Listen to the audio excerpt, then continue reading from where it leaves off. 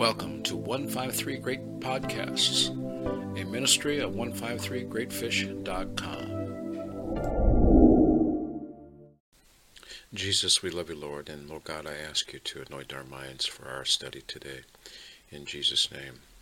Well, folks, today what I want to do is I want to read you an article written by a man in the Zero Hedge blog yesterday, and the title, I have retitled his article.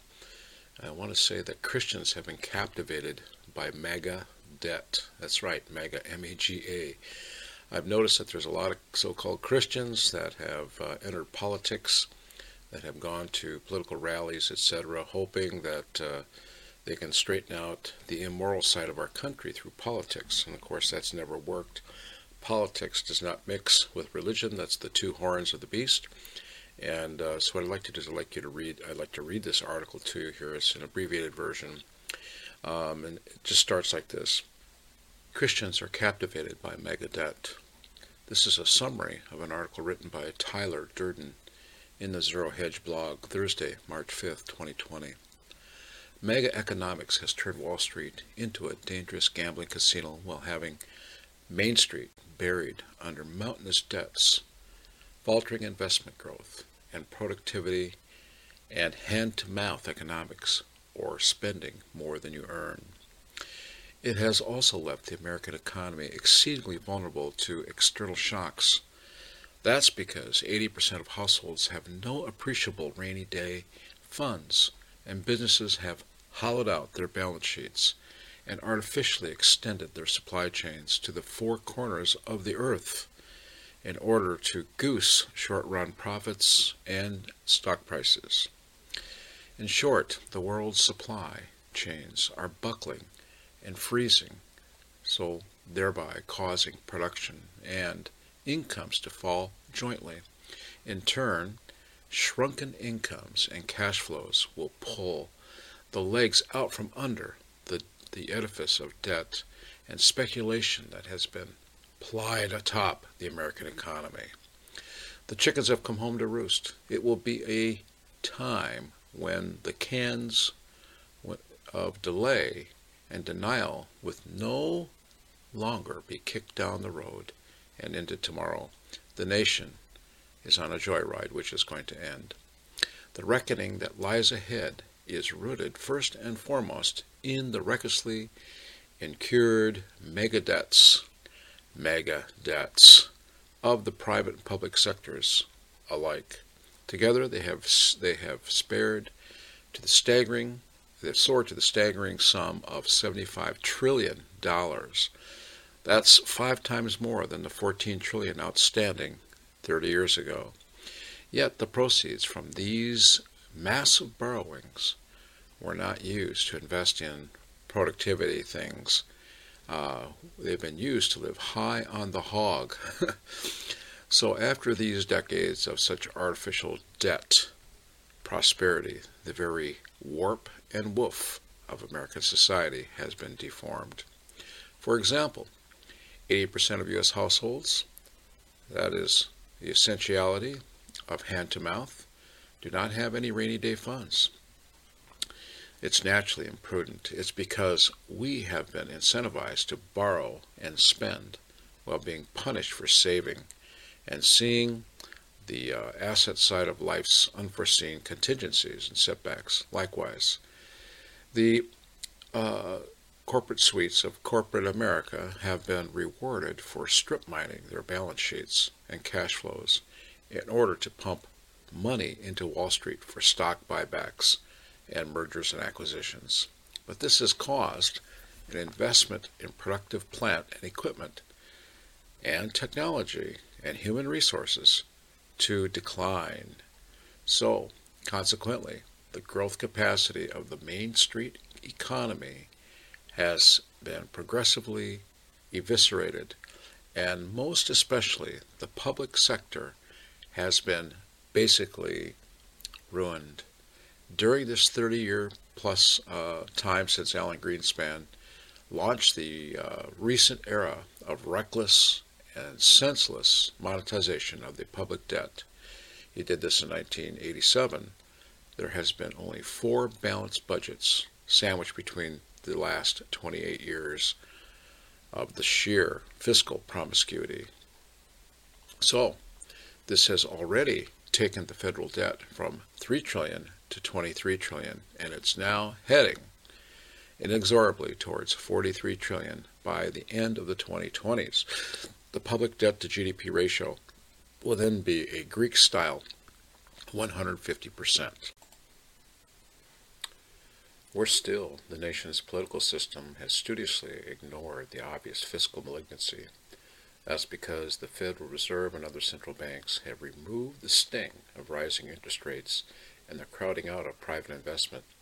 So politicians have succumbed to the latest version of free lunch economics. This has permitted, in turn, national governance to degenerate into a bitter partisan warfare that has festered so long that now it threatens the very future of our constitutional government. Rather than facing the tough policy choices, the Democrats have retreated into identity politics and sanctimonious racialist moralizing.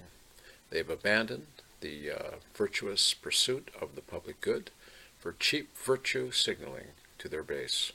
Likewise, the Republicans have prioritized building border walls and keeping people out of America's historic melting pot on the fear they might not vote Republican.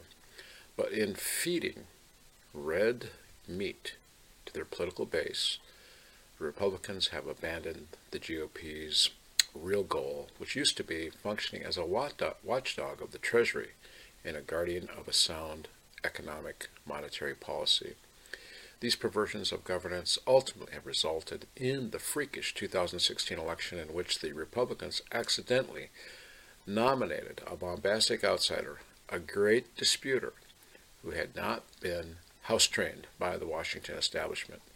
Yet the very prospect of a Trump presidency caused the incumbent Democrats to baldly and legally deploy the surveillance tools of the national security apparatus to detour his candidacy, and then to attempt to abort his presidency via the Russiagate and the Ukrainegate impeachment hoaxes, once the voters had spoken. At the same time, even as the Donald has brashly and pugnaciously fought the unconstitutional coup against his presidency, he too has gone about the business of filling the swamp even deeper, rather than draining it, as he promised on the campaign trail. In fact, the federal Leviathan, the beast, including his national security branch, has never been larger, fatter, and more wasteful than under Trump. The Donald has increased federal spending in constant dollars, this is 2019 dollars, by $180 billion per year during his term to date. That compares to the $120 billion per year under George Bush, the younger, $80 billion under Obama, and $40 billion per year under Clinton. Trump has only made the inherited trend of sharing debts and diminishing growth measurably worse with his four-pronged assault on sound economics. These are not the route to MAGA, making America great again. These are the path to bigger government in Washington, dangerous bubbles on Wall Street, and diminished prosperity, opportunity, and liberty on Main Street. Accordingly, it is now way too late for a stick save from either political party or from state institutions bivouacked in the imperial city. And that especially includes the madcap money printers at the Federal Reserve. The soaring stock market reflects the greatest monetary deformation in history, not the national discounting of a beneficial future. A long night of reckoning lies ahead for us. Here's the 10 reasons. 1, the spectacular failure of Keynesian central banking. Number 2, a prolonged, painful reversal of the 3-decade-long hyperinflation of financial asset prices that has resulted in the everything bubble. 3, the violent implosion of America's fiscal accounts. 4, an intensified central bank war on savers and fixed income retirees and holders of cash. Number 5, peak debt-induced suffocation of domestic economic growth.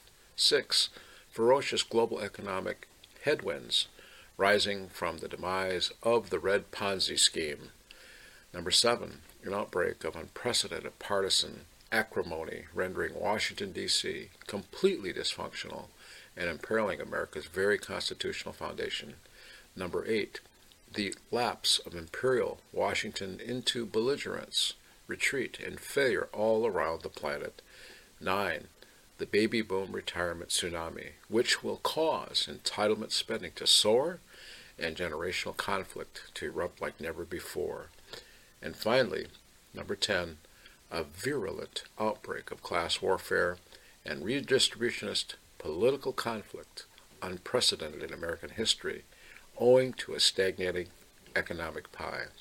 To wit, these baleful developments are not just possibilities, they are well close to certainties, and they are ultimately rooted into a common cause, namely, the 3 decades of a long explosion of debt, speculation, and financialization that was initiated in October 1987 when Greenspan bailed out Wall Street gamblers and launched what has become a toxic worldwide regime of Canadian central banking.